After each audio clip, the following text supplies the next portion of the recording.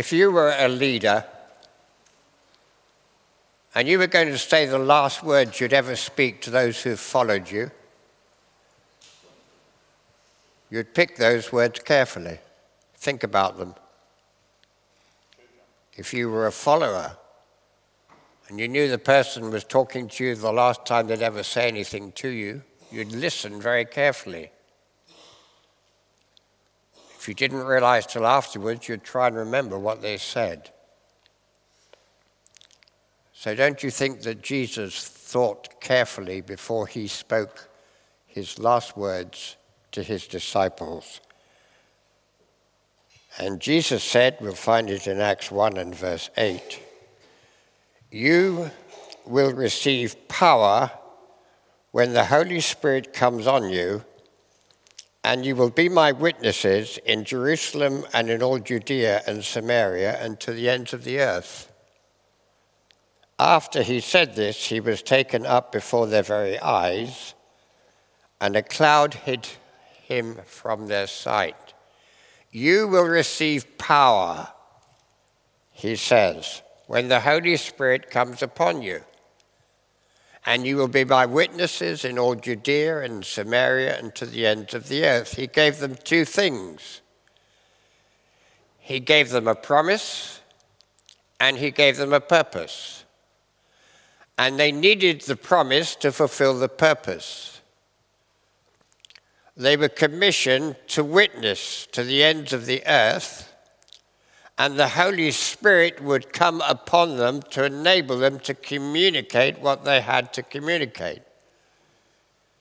We know and we use in common parlance the word witness. I used to the ways block now in the early morning down a country lane through what used to be New Hall Isolation Hospital in the war, then became an elderly residence for the older people, down a footpath, and I went into the side entrance to the crematorium, which is a beautiful place to be in the early morning. And one day, as I approached the hospital grounds, I heard a noise. There were two men, they were stripping lead off the roof of the building, and they had a light blue transit van alongside. And when I came back, they were still at it. And no doubt they could take that lead and they could weigh it in and raise a lot of money from it. But it occurred to me that those two men perhaps would be taking the lead off a church roof building the next week and doing the same. So at the end of the lane, there was a telephone box, and I phoned the police. And they asked me three questions. They wanted to know who I was, where I lived. They wanted to know what I'd seen, and whether I would be willing to witness in court what I had observed. I said yes, because if the police don't have the cooperation of the public, they can't do their job. Well, the police car which was sent to investigate saw coming towards them a light blue transit van driving very slowly, with very little clearance between the chassis and the tarmac. They stopped the van, they arrested the men, and I had my day in court. To do what? To be a witness. The magistrate said, "Would you please tell us what you saw on the morning under discussion?" I witnessed, and they were convicted. We know the word. And these disciples were asked by Jesus, told by Jesus, to witness what they had known and seen and observed. And what had they witnessed? They had witnessed that Jesus had risen from the dead, was resurrected from the dead, and he was alive. And they understood the meaning of it. And to me, the greatest, the most wonderful, exciting, far-reaching, life-transforming discovery that any of us will ever make on the journey of life is simply that. Jesus is alive. He's real. He's here. He's with us. He wants to be our invisible friend. He wants to be our companion. Daily, hourly, moment by moment. And in his presence there's joy, fullness of joy. He helps us. He's alive. He wants to help us on the journey. When we're weak, he gives us strength. When we're anxious, he gives us peace. When we're uncertain, he gives us guidance. And every difficulty, every demand, every trouble, every trial, every tribulation, every test, every temptation, whatever comes against us, he says, I'm here. I'll see you through. I'll help you through. To me, that's the best news that we have in the world. And when we find that he's alive, we want to tell other people. I started teaching at Scaresby Hall School in September 1969. I only live a mile and a half away. In those days, I went on the school coach. We came to the traffic lights, Morris Dancers. Now it's a Beefeater on the right. Just past those traffic lights, there was a post office. And there was an advertising board, quite a big one, and it didn't have any advert on just at the bottom to advertise in this space. And there was a phone number, Liverpool phone number. Now, I phoned that number. Didn't come to anything, but I wanted on that advertising board 3 words: Jesus is alive, because there's a lot of traffic goes out of Southport to Ormskirk. People going to work, people going home after a day out. And I thought, well, if they see Jesus is alive, they might perhaps seek for themselves and find it true. Out of the abundance of the heart, the mouth speaks. If something's filling my heart, I like to talk about it. But it's not just a desire to talk about Jesus. It's not just a commission and a command to talk about Jesus. It's a responsibility. It's a duty. It's an obligation. Do we know the story in 2 Kings 7? Samaria, the city, was under siege. They were being starved into submission. The Syrian army was all around. There were 4 other people outside the city walls. They were lepers. They'd been turfed out the city because of their disease. Probably moving around the wall to keep in the shade.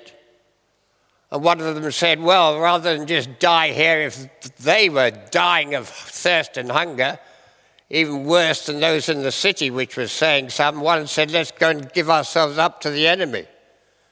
They'll probably kill us, but that's better than dying one by one outside this wall. And so they went. And what did they find? They found the enemy had gone. Because the evening before, God had sent a noise of an advancing army, which they all heard, and they were convinced that an army, maybe Egyptians, Hittites, had been hired by the Israelites, and they just, well, you know, fear is irrational, and you know fear is contagious. You wouldn't believe it if you didn't read it. They left everything and they fled. They even left their mules and their horses. You'd have thought they'd have taken them to get away quick. So what did the 4 men do? They went from tent to tent. If there was food, they gorged it. If there was drink, they guzzled it. Anything expensive, it says gold, silver, clothes, whatever they found which was expensive, they took and they hid it away to collect it later. And then they said this: what we are doing is not good. This is the day of good news, and we are keeping it to ourselves. And we are people who carry with us good news, and it's not to be kept to ourselves. Question: anyone in this building today remember the person or the people who witnessed to us, who told us the good news, who encouraged us to seek and find Jesus for ourselves? Anybody? You can think of somebody and you're grateful. And I'll tell you, you'll be grateful always for those people. The Holy Spirit helped them to communicate the good news to us. Now, we need to understand when the Holy Spirit comes upon us, he does not turn us all into linguists or to public orators. It's not like that. But you bring into our minds the words which will be best spoken to the person we're talking to, and he will help us to take those words from our heart to their heart, and those words will be powerful and effective. The Holy Spirit is not going to make every one of us fluent, but we don't need to be fluent. Think about Moses. God commissioned him and said, send somebody else. I'm slow of speech and tongue. God said, who made man's mouth anyway? I can enable you to speak. What about the most instrumental, perhaps, character in the whole of the New Testament? Paul, writing to the church at Corinth, said, I did not come to you with lofty words of eloquence. He didn't. I came in weakness. I came in fear. I came in trembling. But God used my words to carry the truth to you. Julie and myself, and I mentioned it before, we owe more to two people than any others on the planet, our salvation.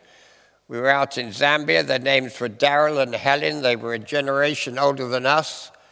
They were from Northern Ireland. Daryl was the son of a missionary. He'd been brought up as a child in northwest Zambia. He knew the people, the language, the culture. And he was strategic. God will bring the right person for us. For him, he was strategic. For me, because I used to think religious people were drips and wets and weeds and mamby-pamby, and I didn't want to know anything about God. And Darryl was one of the toughest men I'd ever met. He was as tough as teak. He was a former British Army officer. He was a man's man. He was practical. He could build a whole house and wouldn't have to subcontract any part of the work.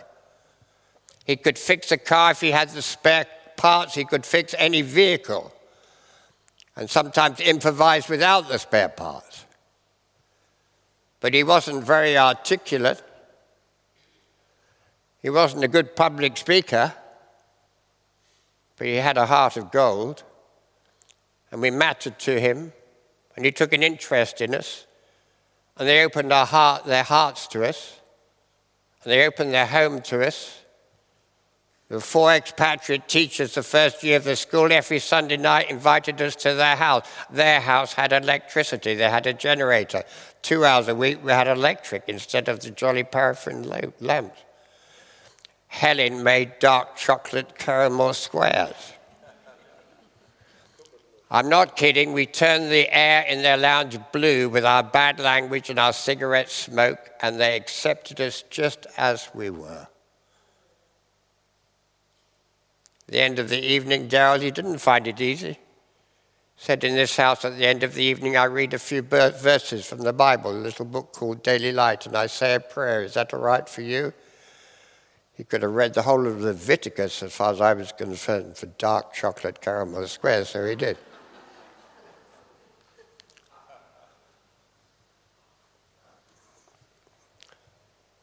They helped us. You know, interestingly, people come to God because of their need. Human need is the doorway where people come to God. People reach to God selfishly because they want, they need forgiveness, help, strength, healing.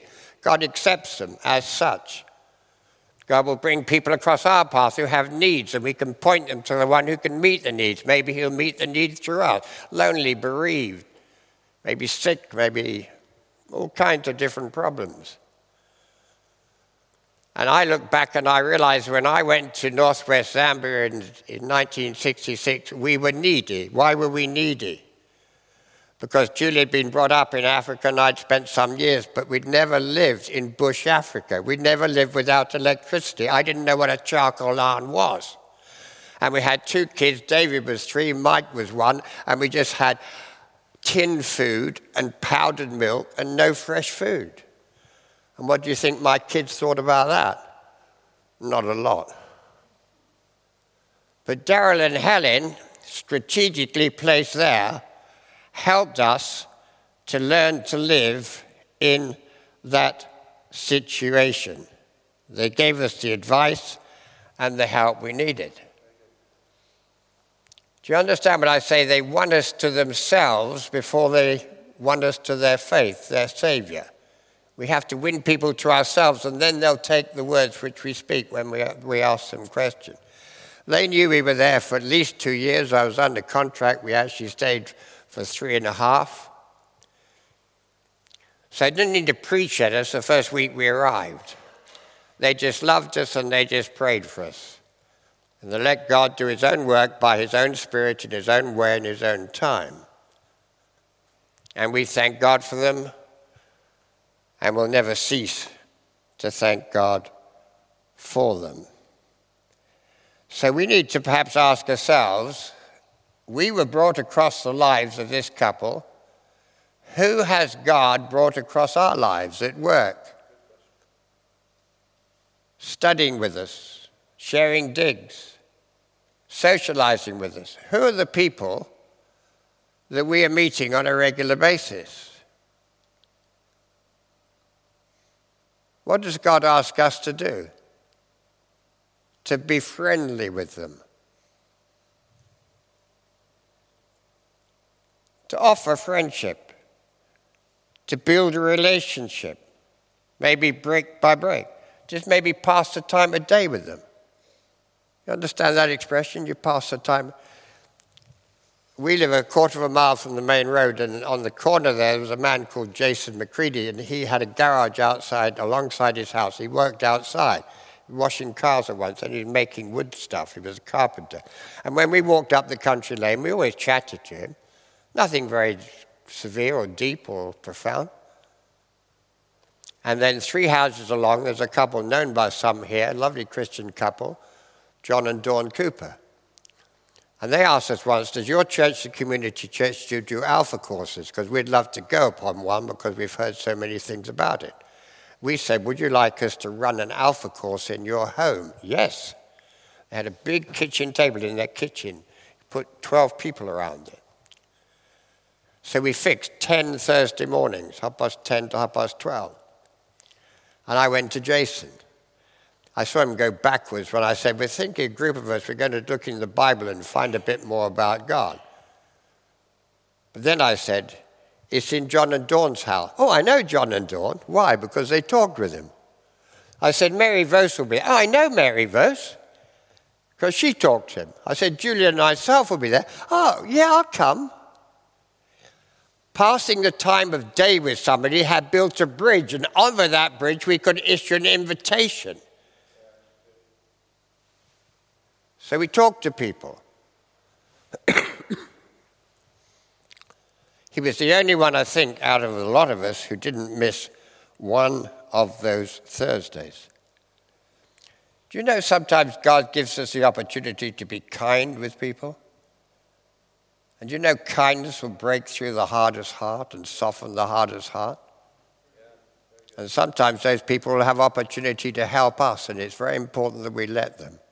It builds the relationship and also makes them feel good about themselves.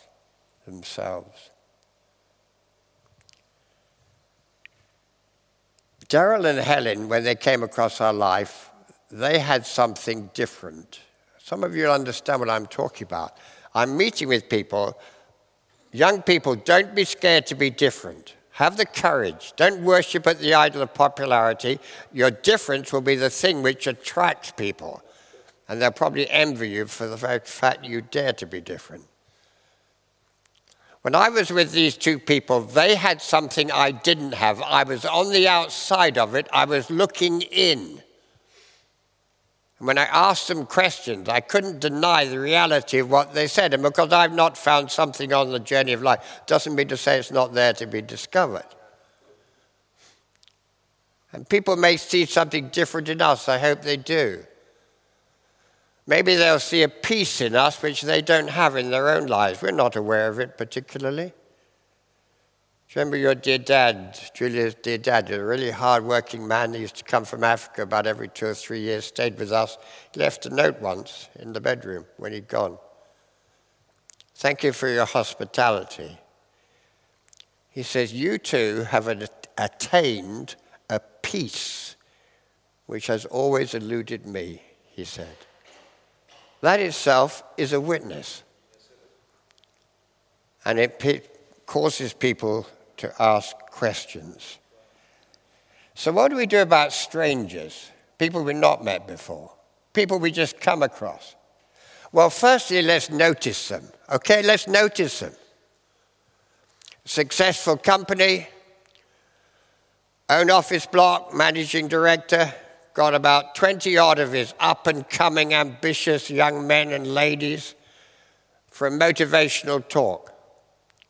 At the end of the talk, piece of paper for each one, 10 questions, mainly about the company.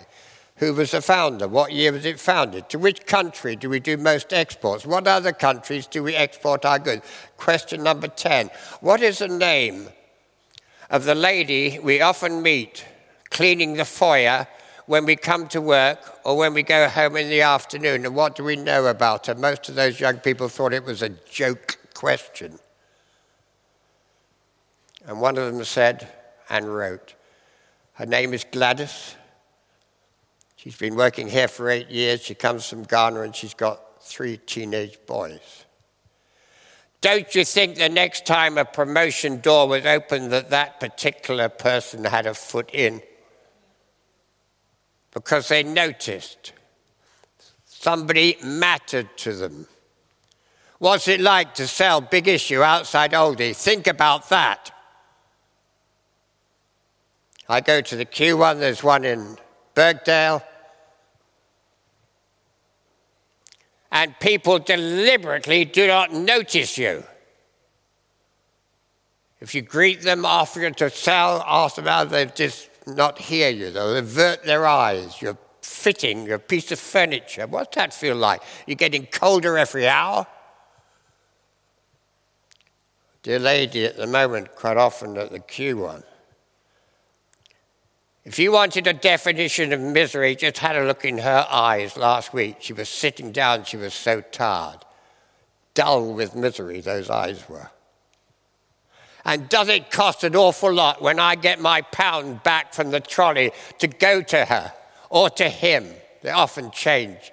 Wish I had Karen because I'm mainly Romanian and the English is not good. But what does it cost to take that £1 from the trolley and go and smile at them? I like to say this.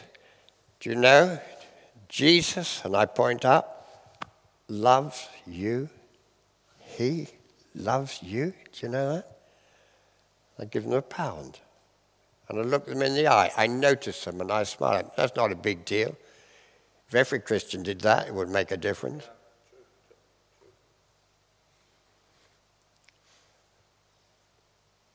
One in Chapel Street. I'm not often in Chapel Street. We don't get £1 from the trolley when you go to Marks and Sparks. Well, I don't. So I found a £2 coin. And I went to her, said the same thing.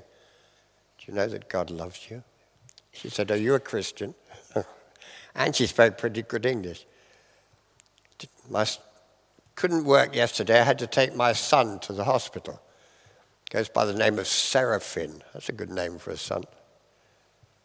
I said, could I pray for him? Thank you. I did. I gave her the coin. Next time she remembered me. Son was doing better, still needed prayer. I prayed again. I'm talking about what happens when we meet up with strangers. And I'm saying, talk to them. You say, I can't just talk to a stranger. What do I say? Ask them a question, maybe. Where are you from? How long have you been here? Have you got a family? Most people want to talk about something. The thing which fills their heart, it might be their holiday, their grandchildren, their football team, whatever. Just get them talking. And be prepared to listen to them. The opportunities which come. Galatians 6:10, it might come up, key verse to me. Clever man, John Rimmer. As we have opportunity, let us do good to all men or all people. Do you realize that opportunity is a gift, and wise people know when it's a gift, and if it's a wise person that accepts a gift? Every time I encounter somebody, it's an opportunity, it's a gift, and the opportunity to talk with them. And sometimes in the conversation, the opportunity to turn the conversation around and talk about our faith. That's what the opportunity brings. What about when we're in a queue? Anybody here like waiting in a queue? No. It goes much quicker if you're talking to somebody. Talk to the person next to you. What about when you're waiting? Doctor's surgery, dentist, hospital. I've had a few of those this last month or two. A few more in the pipeline. You wait for hours. Well, in my notebook, I have a concise, quick crossword and a Sudoku puzzle, but very often, I just talk to somebody. One gentleman in the Southport Hospital had his whole life story. It was very interesting. Gave him a tract with our address at the end, said, if you're any passing. One lady in Ormsgate, a very sad life story. When I gave her a tract and said if we could have, she was crying. Just talking to people. What about when we're traveling? We're meeting people all the time. Jesus met the woman at the well when he was traveling. God allowed his church to be persecuted so that the whole bunch of them scattered outside of Jerusalem for their life. And as they scattered the seed and they told people about their faith. What are you doing? Why are you here? Where are you going? Traveling. You might sit next to that person. Don't be so British. Sit next to that person on the coach or the train or the plane for 4 hours and not even speak to them. Talk to them. Maybe God put them there. How many people here and you've met somebody on holiday and they've become lifelong friends? Anyone? You're not a friendly bunch, are you?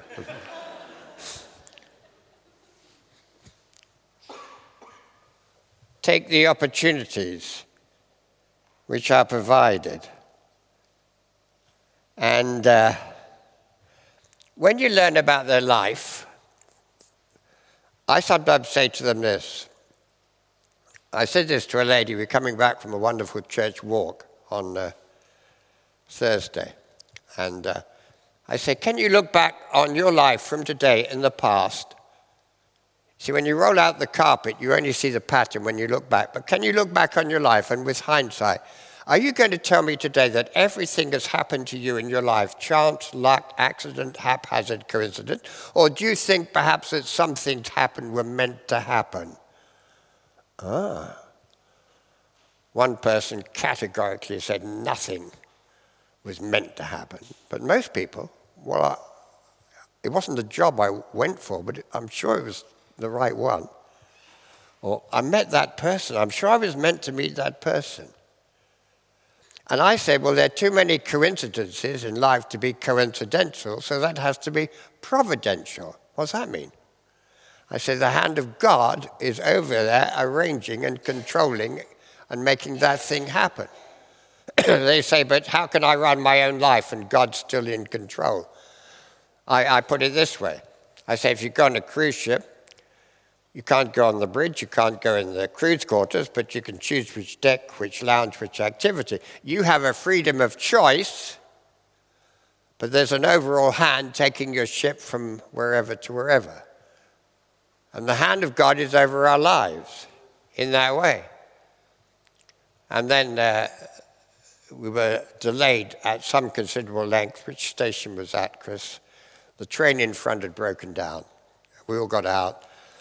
And just had to wait. Our train went off, I think, to pick up the people ahead, and we caught the next train. And there was a lady, young lady, just on her own on the platform. We're just waiting. And I said, excuse me, could you answer a question for me? Yes, if I can. I said, do you think my life expectancy is such that I'll be able to be still breathing by the time I get to Southport Station? And she was very complimentary. She didn't say, well, maybe just, or... She said, yes, I think. I said, what happens if I lose the will to live? She said, that's a different matter. Anyway, with the new train, we get on, and she sat with us. And the lady I'd been talking to about the girl, I say girl, 21, Edge Hill student, where's Harry? Only 1 day a week, though, doing education. She turned out to be the daughter of the couple who lead Kingsway Fellowship, which is a very good church in Crosby. And her parents, I taught her mother, and her mother found Jesus at Scaresby Hall School. And so did her brother, and later from them, the grandmother, found Jesus. And it's not a small world, Dave Gregg. The point is, I'm trying to tell you it's not because it's a small world. And the lady I'd been speaking to said to me, repeating my words, there are too many coincidences to be coincidental.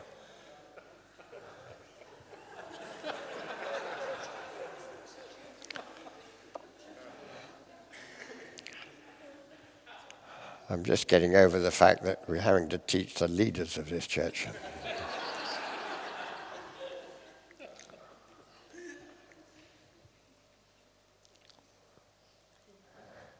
If we're going to fulfill the commission that Jesus gave us, we're going to have to be proactive. That means we're going to have to talk to people. That means perhaps if there's somebody standing or sitting alone, maybe that's a prompt that maybe we should, I can think of 3 people I met in Southport Hospital, patients. I didn't go to visit them, I went to visit somebody else. And they were on the other side of the ward, and they didn't have a visitor. The first one was Diane. Julie knows who I'm talking about. I just smiled at her. How do you feel today? How long have you been in here? When do you hope to go home? Well, I've got surgery on Tuesday. I said, would you like me to pray? And pray for your loved ones so they're not anxious about you? Well, not many people say no to that when they're facing surgery. Come on. Find me an atheist in a jolly lifeboat or the front line of trenches. And then she said rather sadly, she said, I won't be able to go back to my accommodation. It's not suitable. Now, it so happened, don't start small world on me, that my mother-in-law had passed away, and her accommodation, her apartment, McCarthy and Stone building, Churchtown, called Sterling Coat, it was on the market. And there's this lady saying, I don't know where I can possibly get. Well, I put 1 and 1 together. I said, well, I happen to know. And she sent her brother to view the apartment, and on his recommendation, she put in an offer, and she bought it before she even got out of hospital. Anyway, she'd lived there, and we used to visit her quite a lot. And she came to an Alpha course we had in the other building, and she found Jesus. You say, well, that was a chance. Was it a chance meeting? I think of another lady. I went to see Mandy Bissett, and she was sweet. She was German. She lived in Latham, I found out. Her story was brilliant, really. The war was over. Her city was blitzed. Her husband was dead, German pilot. She had a 3-year-old child, name of Heidi. And one day the little child wandered off, as 3-year-olds can do, not far. Fortunately, the occupation army was the Allies. There was a British troop there. And one British soldier saw this little girl, said, language difficulty, find mummy. And took this little girl, and they found mummy. Mummy was very grateful. Next day, he went back, bar of chocolate. They were the first couple to be married after the war. English Tommy, German wife. Beautiful story. They came to England. She had a lot of hostility. It was 1945, but she had a good marriage. Ron, her husband, was dead. They had a daughter, Carolyn, lives quite close. She used to bring her children later to playaways. And she offered me an after eight. She said, I'm not meant to eat after eights, but someone's brought one. Would you like one? I said, thank you. I was cheeky. I said, if I bring my wife to visit you in your house in Latham when you come out of a hospital, will you give me another after? She said, I will. How many times did we go to Greta? I didn't get after eights every time. We went just to see this lady, okay. But she found faith, she found Jesus, and I had the privilege of taking her funeral. Chance meeting? Last one. Kathy White. So sad. She was in hospital. Her husband, while she was in hospital, died, and she couldn't even go to her husband's funeral. But she told me she had a sister in America who was a born-again Christian. I thought, this lady's been prayed for. She didn't know God. But when she came out of hospital, she joined our church, baptized in Tarleton. Before she passed away, a member of the Calcutta midweek group. Do you remember? And the children, when she died, would not even tell us when the funeral was, let alone us to go to it or take any part of it, because they thought all the church wanted was her money. You remember? So we had a lovely midweek group where we just had a Thanksgiving service. Chance or divine appointments? But the point was, we have to be proactive. Offer to pray for people. Offer to pray for their loved ones. A lot of people will appreciate that. If you talk to somebody, water the seeds you've sown by prayer. Does that make sense? I write their names down. And I pray. If you witness to somebody on Sunday, pray Monday, Tuesday. Keep praying. Those seeds will germinate. Get somebody else to pray. In northwest Zambia, there were no telephones, that goes without saying, but they did have shortwave radio, over and out and Roger and all that stuff. And the missionary stations made contact with each other early evening. And Darrell and Helen, to those missionaries, probably a dozen in 4 different missions, said, will you please be praying for a couple called John and Julia who've come to the Boma? That's pretty powerful. No wonder I'm here today. We, when I finished my contract, just happened to come to live in Southport, where Millie, our missionary friend, had come from. When you get to Southport, will you go and visit an elderly lady? Her name is Mrs. Nunn. She's actually the grandmother of David Gearing, who runs Canning Road Church, or leads it, with Liliana. Because when I came to Winilunga, Julia, you weren't a Christian. So I wrote to this lady in Southport called Mrs. Nunn and said, would you please pray for a Julia Sutton-Smith? How pleased will she be if you walk into her house and she sees before her eyes an answer to prayer? And she was. So get other people to pray. Sometimes when I'm talking to somebody about God, I say, if God is after you, you might well find in these next weeks somebody else is talking to you. I said, when God's after you, it's like being in the boxing ring. Your opponent hits you with a straight left, and the next minute, it's an uppercut. And God comes at you from different angles. Does that make sense? And this man's name was Larry. He was trying to sell us a timeshare, some chance he had. I was offered one as a gift, and I refused. I certainly wasn't going to buy one. But you know the patter. May I call you John and Julia? By all means. Where do you come from, John and Julia? I said, South. Oh, I come from Skemersdale. I said, that's interesting. We have a congregation of our church in Ormskirk, and people come from Skemersdale. What kind of church? That was it. He's got to keep you there for minimizing 1.25 hours to get his money, much more if he sells. So we spent an hour and a quarter talking about our faith. And I said that when I left. I said, if God is on your track, which I have reason to believe he is, you might find somebody else. Was it 4 weeks later? This is Larry. Have you ever heard of a man called Colin Urquhart? Because I said I have actually. I had 2 people from his church today, and they talked the whole time, and they just were saying exactly the same things as you said, but with the different words.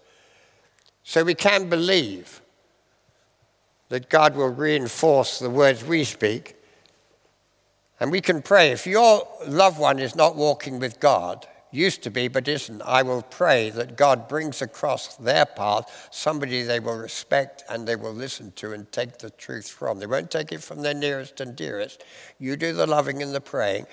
God knows that strategic one who will bring a witness which they will be willing to receive. Anyone in the Boy Scouts at any time?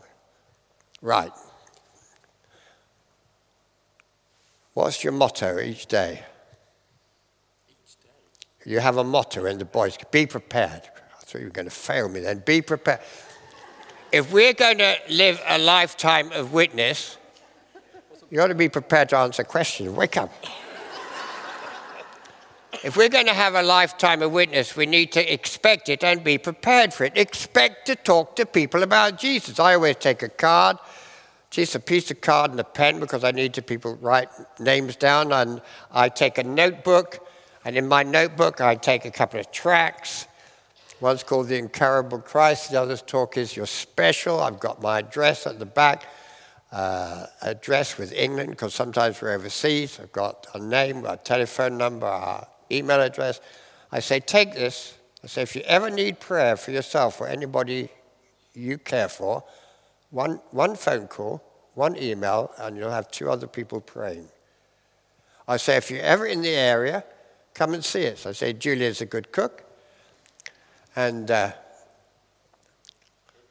true. And if I'm in Africa, Joy understands, God willing, we're there next February talking to this conference. I do not say, I bring you greetings from Southport in England, and if any of you are ever in England, please come and stay with us. We live in Southport. The word stay in that country is synonymous with the word live. They have just heard me say, come and live with us in England. 5 extended family and 14 suitcases later. So we give these out, and we give invitations with them. If I visit somebody, I like a pocket Bible. I don't like walking in the house with a Bible like a suitcase, but I have one. I visited somebody this week, told me she was pregnant. I said, does the dad know God? No, he doesn't believe in God. I said, let me show you a verse in the Bible. I got my Bible out and showed her one verse about this person in the whole of the Old Testament. James knows who I'm talking about. He's a student of the Word. I said, see what it says here about a man called Enoch. It's the only verse about Enoch, and it says this, and she read it with me. When Enoch became 65, or when Enoch was 65, he became a father. And from that day, he walked with God for the end of his life. He was 65, became a father, and walked with God forever after. I like to think that when he held his 7-pound, 8-ounce baby in his arms, it was more eloquent than 10,000 sermons from John Sutton-Smith. And it just spoke to him so powerfully about the reality of a miracle-working God. I'm going to pray that the dad of your child has that same experience when he sees and picks up his little baby. Take a pocket Bible. Expect to use it. At least it's there. Richard McLaren, anyone remember from America? He's a great man. He's passed away now. He used to go home to USA for Thanksgiving, and he always carried a Gideon New Testament, Proverbs and Psalms, every time. Very rarely, if ever, did that New Testament reach the same destination as Richard. He found somebody waiting in the terminal. Once a customs officer, they're not known for their civility in America, immigration and customs. He said, what's that in your pocket? He said, well, this is a gift. I brought it all the way from England. And the man accepted it. Very glad. So be prepared. Expect. Believe that God will bring us to the right people, bring us across their paths. Believe that God will give us the words to speak to those people, what to say. God will show us if part of our experience, our testimony is relevant and would help them. Until witnessing, the commission is witness in Jerusalem, etc., will be just part of our lives. And if it is, just as many of us can thank God this day for the person who witnessed to us, many people can be grateful for us through time and eternity because God used us to point them to Jesus. Can you think of a better legacy than that? Let's have the musicians up. I want a bit of quiet for a moment. Musicians will be coming up. I'd like us to just reflect on some of the things we've heard today.